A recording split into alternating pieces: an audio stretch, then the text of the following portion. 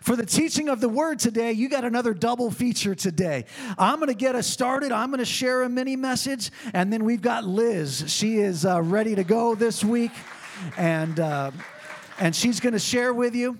If you want to follow along with your notes, you can find the notes in your bulletin or on the church app, or they're attached to this video if you're watching the video, or they're attached to this audio if you're listening to the audio. So however you're engaging with us, you can find the notes to follow along. So I want to share with you this morning from our Rooted Bible reading. We read Mark chapter 7 this week, and this story really stirred me up. And we've been diving a lot more into corporate prayer as a church, and we're going to do that here in just a few minutes. As I finish sharing, I want to get into this, but this story really continued to encourage me when it came to this idea of prayer and pressing into God for miracles. And so I want to share with you a message called Crumbs for the Dogs. Crumbs for the Dogs. That's all we want today. We just want some crumbs for the dogs. If that's all we get, that's more than enough. That's more than enough to see all the miracles that we need to see. If we could just get some crumbs for the dogs today. So you can see from your notes that our big picture point for this message is that we can learn a lot from the Syrophoenician woman about seeing miracles in our prayer life. And so we're going to learn about this woman. What does Syrophoenician mean? Well, she's from the region north of Israel, which was known as Phoenicia. Its largest cities were Tyre and Sidon, but she was somewhere from that region. But that region was also for many years under the control of Syria. And so if you're from that region, you would be referred to as Syrophoenician. Part Syrian, part Phoenician. And so, but the most important thing that we take from this woman is that she was not Jewish. She was a Gentile woman. She was not of the chosen people of God. But the way she approaches Jesus is going to teach us a lot today. Amen? So we're going to read this from Mark chapter 7, but then we're also going to read the same story from Matthew chapter 15. Both of these writers tell the same story, but they tell it from different perspectives. What do we know about Mark? We know that Mark was writing primarily to non-Jewish people, and so he wrote in a very simplified way that people could be introduced to the gospel of Jesus. Whereas we know that Matthew was writing to a very Jewish audience and was really trying to open up Jesus as the promised Messiah to the Jewish people, and so he was writing from that perspective. And so from both of these perspectives, we get a different taste of the story. And let's dive into this. Let's start in Mark chapter 7, starting in verse 24. It says, Jesus got up and went away from there to the region of Tyre. And when he had entered a house, he wanted no one to know of it. Yet he could not escape notice. But after hearing of him, a woman whose little daughter had an unclean spirit immediately came and fell at his feet. Now the woman was a Gentile of the Syrophoenician race, and she kept asking him to cast the demon out of her daughter. And he was saying to her, let the children be satisfied first, for it is not good to take the children's bread and throw it to the dogs. But she answered and said to him, yes, Lord, but even the dogs under the table feed on the children's crumbs. And he said to her, because of this answer, go. The demon has gone out of your daughter. And going back to her home, she found the child lying on the bed, the demon having left. Come on, now let's read the same story from Matthew chapter 15, starting in verse 21. It says, Jesus went away from there and withdrew into the district of Tyre and Sidon. And a Canaanite woman from that region came out and began to cry out, saying, have mercy on me, Lord, Son of David. My daughter is cruelly demon-possessed. But he did not answer her a word. And his disciples came and implored him, saying, send her away, because she keeps shouting at us. But he answered and said, I was sent only to the lost sheep of the house of Israel. But she came and began to bow down before him, saying, Lord, help me. And he answered and said, it is not good to take the children's bread and throw it to the dogs. But she said, yes, Lord, but even the dogs feed on the crumbs which fall from their master's table.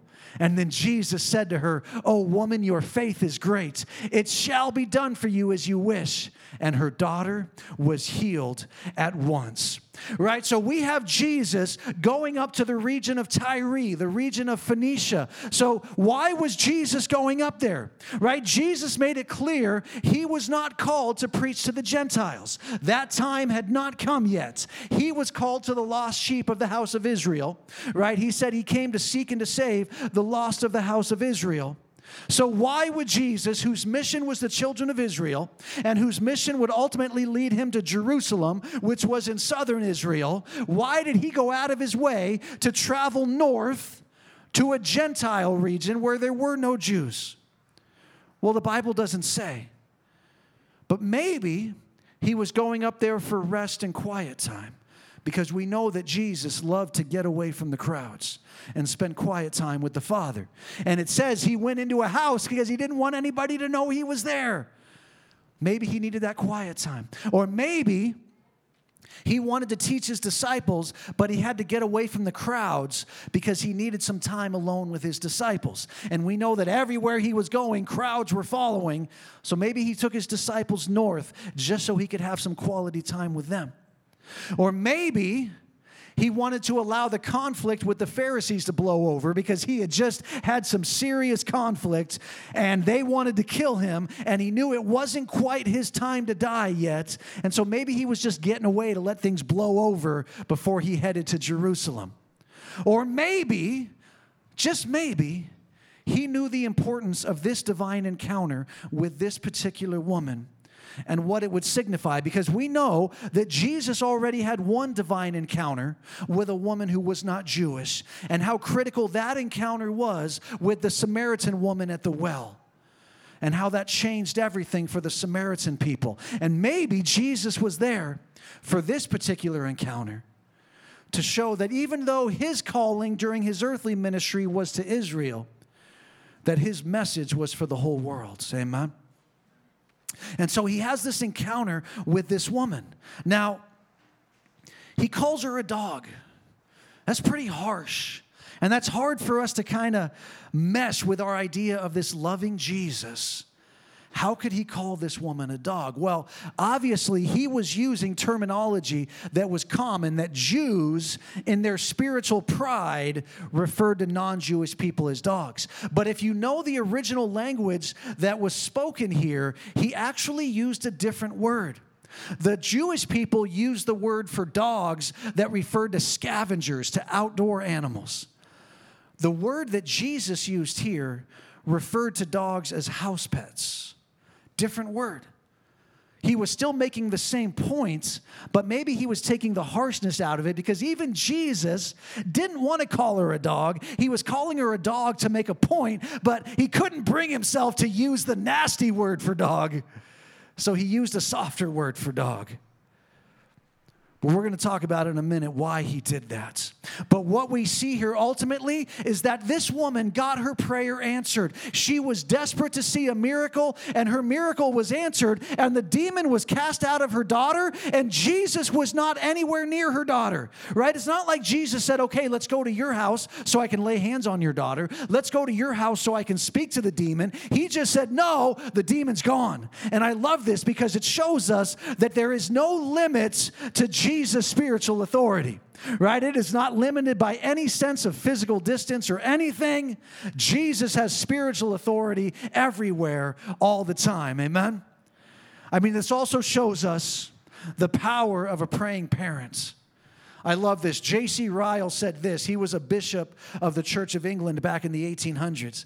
But he said, hopeless and desperate as her case appeared, this little girl had a praying mother. And where there is a praying mother, there is always hope. Come on. For all the praying parents out there, desperate to see Jesus move in the lives of your children and your grandchildren. As long as you keep praying, there's still hope for your kids. As long as you keep praying, there's still hope for your grandkids. Amen? So I just want to talk to you really quick. This woman received the miracle that she prayed for. And I see three things that she can teach us about how she received the miracle that she was praying for. The first one is this. She received it because of her humility. Because of her humility. Right? In Matthew, it says that she bowed down before Jesus. In Mark, it says that she fell at her feet. This woman laid herself down at the feet of Jesus. You know, our prayers aren't answered because of our physical posture, but sometimes our physical posture can reveal where our heart is at. Right? There's a big difference in standing in front of somebody and demanding something. Right? I demand that you answer my request. There's a difference between standing with somebody and conducting a transaction, right? Jesus, I'll do this if you do this. Can we conduct a transaction? There's a difference between that and just flat out doing this. Jesus, I'm desperate. I don't deserve it. I can't even look at you. I am so unworthy. But Jesus, would you do a miracle? Would you do a miracle? There's something in the posture when we're willing to humble ourselves to that extent. She called him Lord. She called him the Son of David. She recognized who he was, that he was God in the flesh, that he was the promised Messiah, and she wasn't even Jewish. And she understood that she wasn't Jewish. She didn't deserve it. She didn't deserve for Jesus to even be talking to her. She recognized, you know what, Jesus, you're right. I am a dog. But you're Jesus. You see, she didn't seek an answer based on her worth. She sought an answer based only on Jesus' worth. And I think we can learn this because sometimes we can get demanding of God. Sometimes we can expect our prayers to be answered because we deserve it, instead of coming in humility and recognizing that we don't deserve anything. Now, there's a time to do spiritual warfare and to be bold and to declare the authority that God has given us. But there's also a time to recognize how desperately we need the mercy of Jesus and to humble ourselves and to recognize who we are and who Jesus is, right? Jesus tried to teach this to his disciples with the parable of the Pharisee and the tax collector, right? He told this parable where the Pharisee was like, I'm so good, I tithe twice a day, and I light all the candles in prayer, and I do all this great stuff. And then there's this tax collector who can't even look up, who says, God, I am such a desperately broken, awful human being. And Jesus said, which one of those two do you think got their prayer answered that day? It was the tax collector.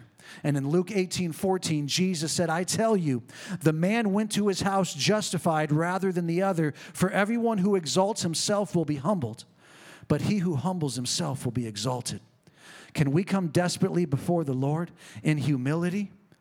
We don't deserve any miracle, but if we can throw ourselves at the feet of Jesus and recognize how good he is, and desperately cry out for him to do a miracle. The second thing we see is faith. In Matthew, we hear that Jesus made mention of her great faith. Of her great faith. You know, there's only two things during his earthly ministry that Jesus ever marveled at. There's only two things. The faith of Gentiles and the lack of faith of the Jewish people. Those are the only two things that we read about that Jesus ever marveled about, was when people who were not the chosen people of God had great faith to believe that Jesus could do anything. And he also marveled when the chosen people of God didn't believe in Jesus at all. So Jesus marvels at this woman's great faith. How great a faith did she have? She recognized that just a crumb of God's goodness and authority was enough to give her the miracle she asked for. That's all she needed. She's like, you know what, Jesus? I don't need a seat at the table. I don't need to eat all the food that the children are eating. I don't need all of that lavish spread that I know you have. All I need is a crumb.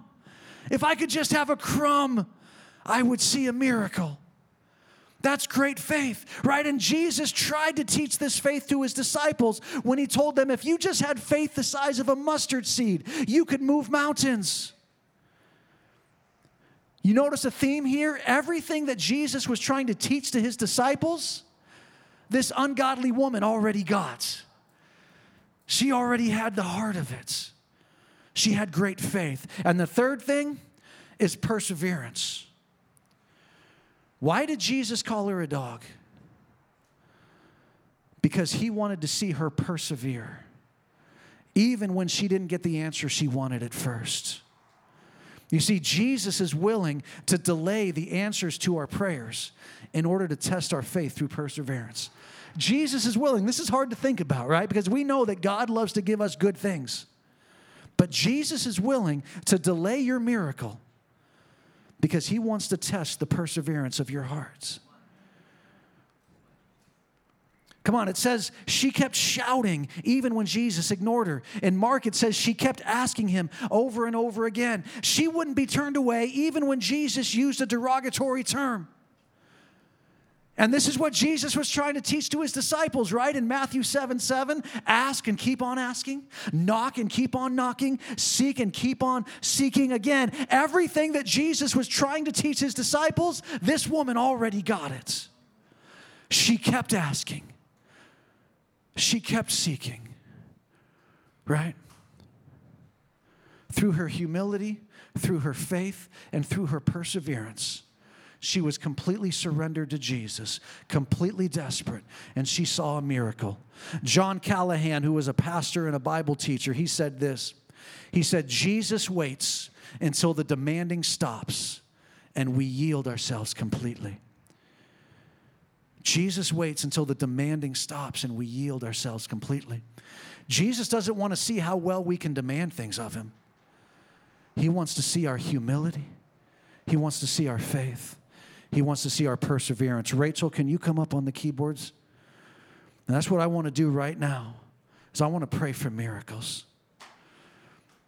I want to encourage you, take whatever posture you want, whether you want to stay seated, whether you want to stand up, whether you want to kneel, whether you want to lay down, whether you want to move around. It doesn't matter to me. But let the posture that you take reflect the humility of your hearts and the desperation of your spirit to see a miracle. Come on, some of us are praying for our kids right now. Some of us are praying for our grandkids right now. Come on, some of us are praying for our marriages right now. Some of us are praying for provision right now. Some of us are praying for freedom and deliverance right now. Some of us are praying for healing right now. Come on, we need miracles. And Jesus is looking for a desperate people who aren't demanding their way, but who will yield themselves completely to his goodness. And to humble themselves completely before him and say, I won't stop asking. I won't stop asking. Come on, Kauai Bible Church, right now, begin to lift up your voices. There's a miracle inside of you. There's a desperation inside of you. Come on, there is a healing. There is a salvation. There is financial provision. There is a new job. There is a restoration in your family. Come on, there is a ministry. There is a miracle. Can we learn from this woman today? Can we cry out to him, Jesus, Jesus, Jesus, Jesus. We are desperate today. We need miracles today, Lord. We need miracles today, Lord. God, there are so many in our lives that need salvation, Lord. So many that need salvation. Oh, God, we shared with them. God, we've invited them. We've talked to them. Oh, but their hearts have remained hard. Oh, Lord, would you soften their hearts today, Jesus? Would you soften their hearts today, that they would surrender themselves to the gospel, oh Lord Jesus. Oh, Father, would you bring our children home?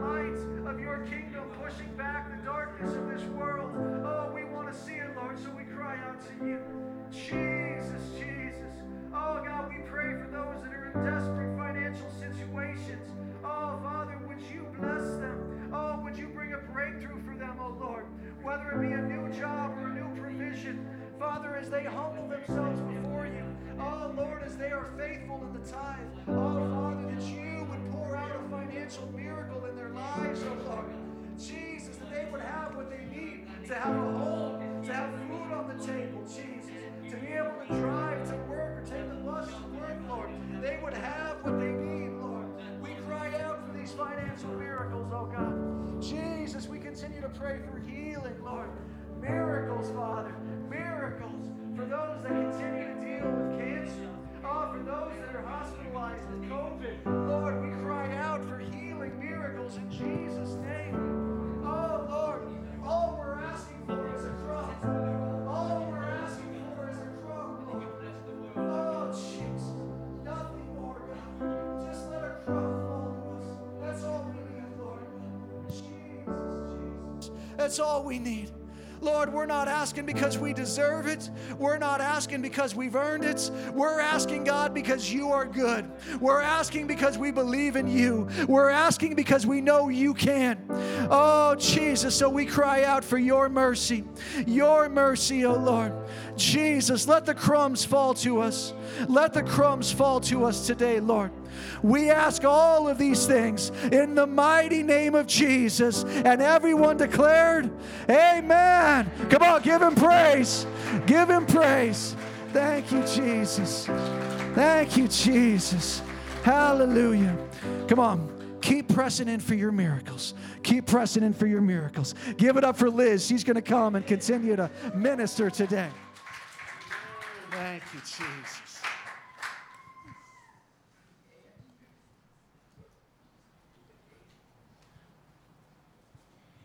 Good morning, everyone. I'm Liz Cousin, and this morning I'm super excited to share my mini message on Jacob.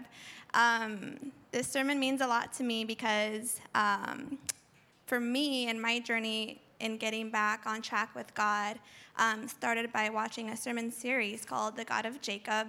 And I brought my little prop to show just like this series really spoke to me back when I was 22, so 8 years ago. And the title of my message is Wrestling with God. And I have a picture to go with that. And in this picture, I Googled, that's Jacob wrestling God. And if you focus on his facial expression, you can see like the exhaustion, possibly shame, hopelessness, but he's holding on to the Savior. And yes, he's wrestling with him. He's, in the wrestling with God, and the wrestling that I found myself in my life, I felt like that was me. Like, I totally shivered when I saw that picture because it was just like, wow, like, back when I was 22 and I was super young and I was confused about the valley that I was in, like, I was trying to get closer to God, but at the same time, I was just, like, confused, and I just felt hopeless. But I'll get more into that in a little bit, but I don't know where you guys are at in your faith today, but you might be there, wrestling with God. Something in your own personal life might be holding you back. You might be confused. You have no idea what's going on, but just hold on to him, because that's honestly what got me through. And so let's jump into the scripture. My main scripture for this morning is Genesis 32, 22 through 30. So it says, during the night, Jacob got up, took his 2 wives, his 2 servant wives, and his 11 sons, and crossed the Jabbok River with them. After taking them to the other side, he sent over all his possessions. This left Jacob all alone in the camp, and a man came and wrestled with him until the dawn began to break. When the man saw that he would not win the match, he touched Jacob's hip and wrenched it out of its socket. Then the man said, "Let me go, for the dawn is breaking." But Jacob said, "I will not let you go unless you bless me." "What is your name?" the man asked. He replied, "Jacob." "Your name will no longer be Jacob," the man told him. "From now on you will be called Israel, because you have fought with God and with men and have won." "Please tell me your name," Jacob said. "Why do you want to know my name?" the man replied. Then he blessed Jacob there. Jacob named the place Peniel, which means face of God. For he said, "I have seen God face to face, yet my life has been spared." So that was a lot. And just a little bit of background in this story. Jacob is on the way to meet his brother Esau after being away for over 14 years. Jacob took something that wasn't his, and that was Esau's blessing. And so when that happened, Jacob didn't really have another option but to run away, which leads me to my first point this morning, the running and the hiding. And for me in my personal life,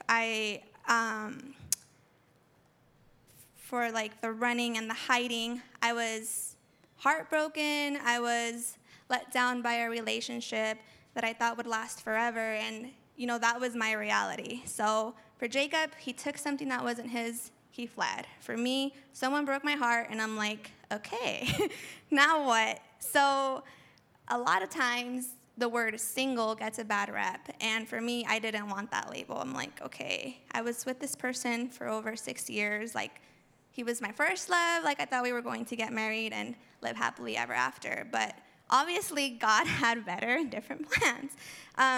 But this story of, Jacob running and doing his own thing for 14 years, for me, it was about 7 years before I met my own Jacob. And yes, thank you, Lord. But the blessing didn't just come right away. Like, God had to, kind of drag me through the valley and say, girl, like, I have something better for you if you could just follow me. And so my second point this morning is holding on to what God wants you to let go of versus holding on to him. So that takes me back to the picture that I showed you guys. And actually, I do have another picture. And here we have Jesus with an awesome big teddy bear, and he's telling the girl, just trust me. And the girl is like, holding on to her little teddy bear, and she's like, but I love this God, like. And so the teddy bear can represent whatever you want. It can be a guy, it could be the situation that you're in. So I was so wrapped up in wanting, like, my old relationship to work out. Like, I wanted to get married to that person, and God was like, no, basically. And so it took me a while to get over that and to accept the reality, like, that was gone, and now what am I going to do?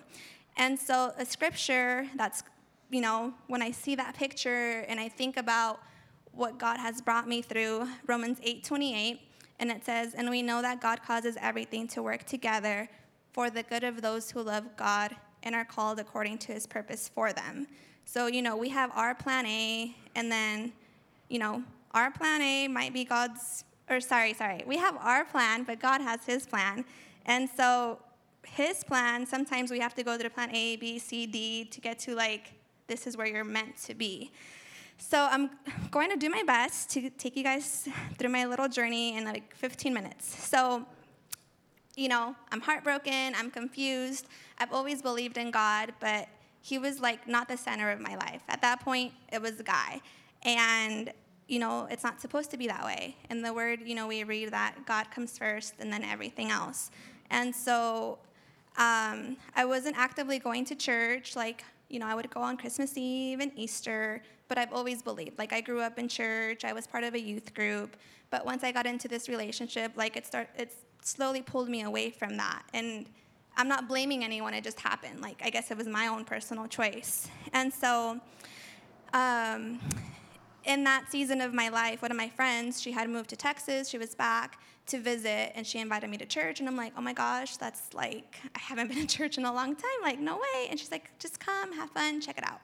And I kid you not, I was like in tears. They were playing, I remember the song, Break Every Chain. And I just felt like I was so bound up in everything that was happening. I was confused. Like, I didn't really know who I was. And I'm like, why am I giving a guy so much power over my life? Like, that's not what God wants us to do. If anything, he should be the one that, has the say on who I am and who I am meant to be. And so going to that church led me to meeting more godly friends and friends that God knew that I really needed in my life. So yeah, I lost a relationship. I lost the whole family. Like, we were super close. I was with this person for 6+ years, And so it was really hard to, like, just kind of let that go. And, God is, like, pulling me forward and drawing me closer to people that want to pray for me, with people that, believe God has a better and bigger plan that I couldn't see or believe for myself. And so this leads me to meeting my friend Sid. Some of you got to meet her. And long story short, the reason I got to meet her is because I branched out and I joined a small group. And I remember that Sunday, they posted up on the board or whatever, the projector, sorry, and the word free, join a free group. And I'm like, oh my gosh, I just want to be free. And I was like, yes, I'm going to join. I'm going to church by myself, sitting in the back of the room. I leave before anyone can talk to me. And this has happened, a few Sundays. And so then I'm like, okay, I'm just going to do it, see what happens. We'll meet at Starbucks, go to Buffalo Wild Wings. I'll get to meet some new friends, whatever.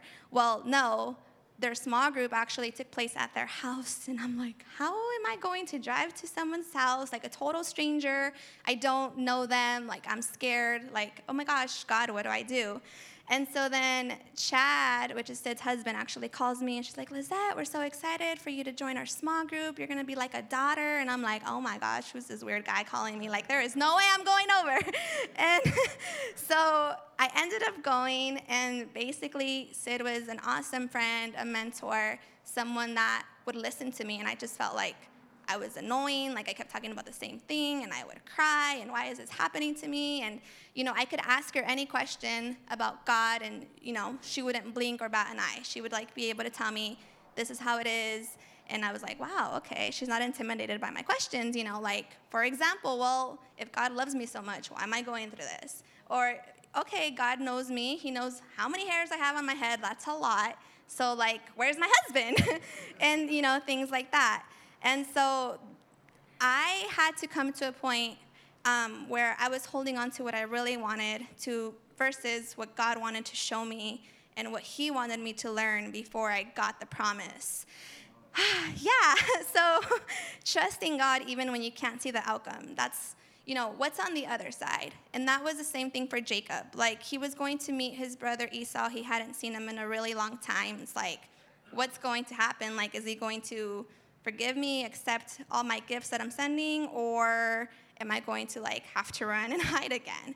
And so the second thing that I want to share is before I met Jake, I actually had a different friend, and we were never a couple, but, I had a crush, and I think he did too, and, we were talking for a whole year, and he was going through a divorce, and, he had twins, and I'm like, oh my gosh, that's a sign. This is it. He has twins. Jacob's a twin. There's Esau.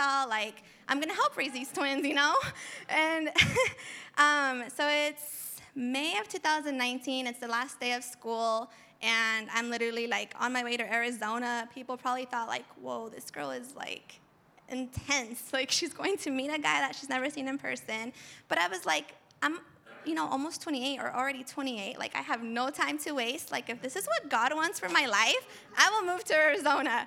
And so I went, and things actually did not work out how I thought that they would. And so then again, I was like, oh my gosh, I've been trusting God. I've been faithful. I've been serving.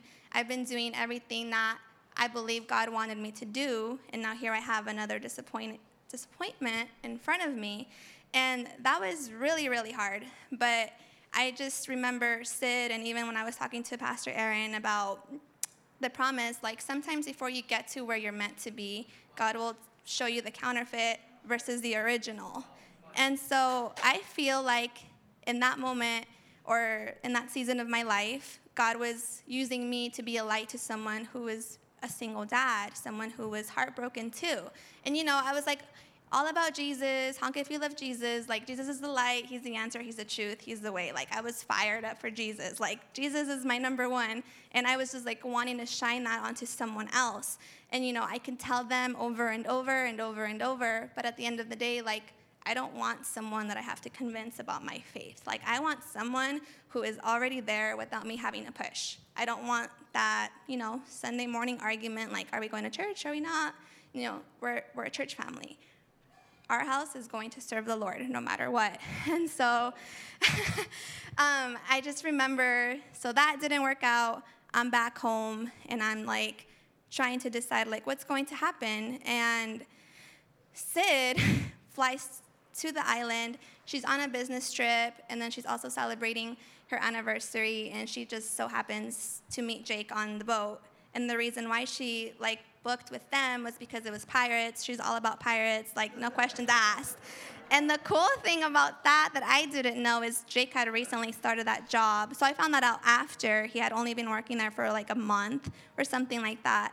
And so Sid overheard him talk about church, and I work every day except Sundays, because on Sundays I go to church. I'm in the worship team. She's like, oh my God, ring, ring, ring, this is the one. And so Sid, she's always been involved at church, was a youth pastor, and so she just went up to Jake and making sure that our faith and whatever, the things that we are for, that they aligned, and he had no idea. And he's giving her his number, and yeah, come to church, and Sid had different plans. So anyway, long story short, I meet Jake. I come here for the very first time, and I was not expecting anything. I was just oh my gosh, I just have to get through the service, meet a bunch of people. And little did I know, Pastor Aaron was actually preaching on wrestling with God the first time that I came to KBC. I have my notes for proof. And I was just wow, if you are just trusting God on your journey, even when it doesn't make sense, he's going to show you the promised land. Even if it's not exactly what you thought, it's going to be a lot better than what you had hoped for. And so, here I am, Mrs. Cousin, married to a Jacob, and I was just if that is not God's hand, I don't know what is. And I, back when I was 22, and, it took a while, we got married when I was 29, so it was, about 7 years of me walking through my wilderness, finding my identity in Christ, and knowing who I am and who he has called me to be. And so I just want to encourage us this morning, wherever we're at, whatever is happening in our lives, a person, a relationship, your situation doesn't define you. And so that's point number 3 this morning. So if I can have the worship team come up. But my last point this morning is I am who God says that I am.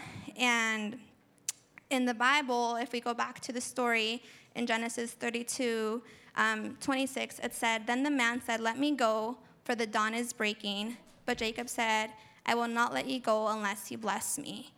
And then if we jump down to verse 28, I chose NIV just because of the wording. It says, then the man said, your name will no longer be Jacob, but Israel, because you have struggled with God and with humans and have overcome.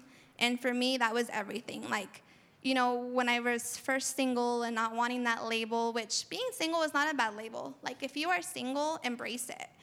Travel, go to school, do the things that you want to do, because that's your time. That's your time to find out, what exactly do I want to do with my life? Where do I want to go? What's important for me? And I don't know. I know that I struggled with that, label, and God doesn't give us labels. We put that on ourselves sometimes. But, it took me 2 or 3 years to really embrace, you know what? I am awesome, and if someone can't see that, that's their loss, not mine. And so, when I came to meet Jake, this guy was whew, the whole package. He knew exactly what he wanted, no questions asked. He didn't wonder oh, do I really like her? He was just bam, do you want to be my girlfriend? On our first, official date. And I giggled, and he can attest to this, I just laughed so hard. I was what? And I was I'm sorry, I'm not laughing at you, but this is crazy. I was just in Arizona 2 or 3 months prior, and it didn't work out, whatever, And I was just and now I fly all the way even further. My family thinks I'm even crazier, but I'm you know what? God has a plan for my life, and then if that means that I live on an island, perfect. I love the ocean, which I was so excited that we sung Oceans, and my husband leading that, I was just moved, I was in tears back here. But just remember that you are who God says that you are. Not a person, not your situation, and just always cling to him even when you are confused, when you are feeling lost and hopeless, because he has the answer. And just, hang on, and if you have to wrestle, and he is faithful, and he will show you that.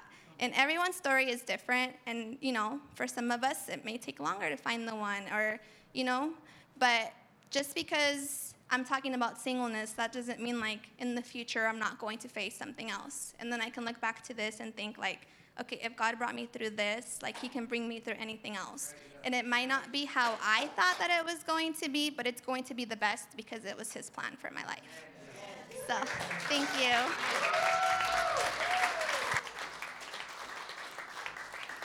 That's my wife.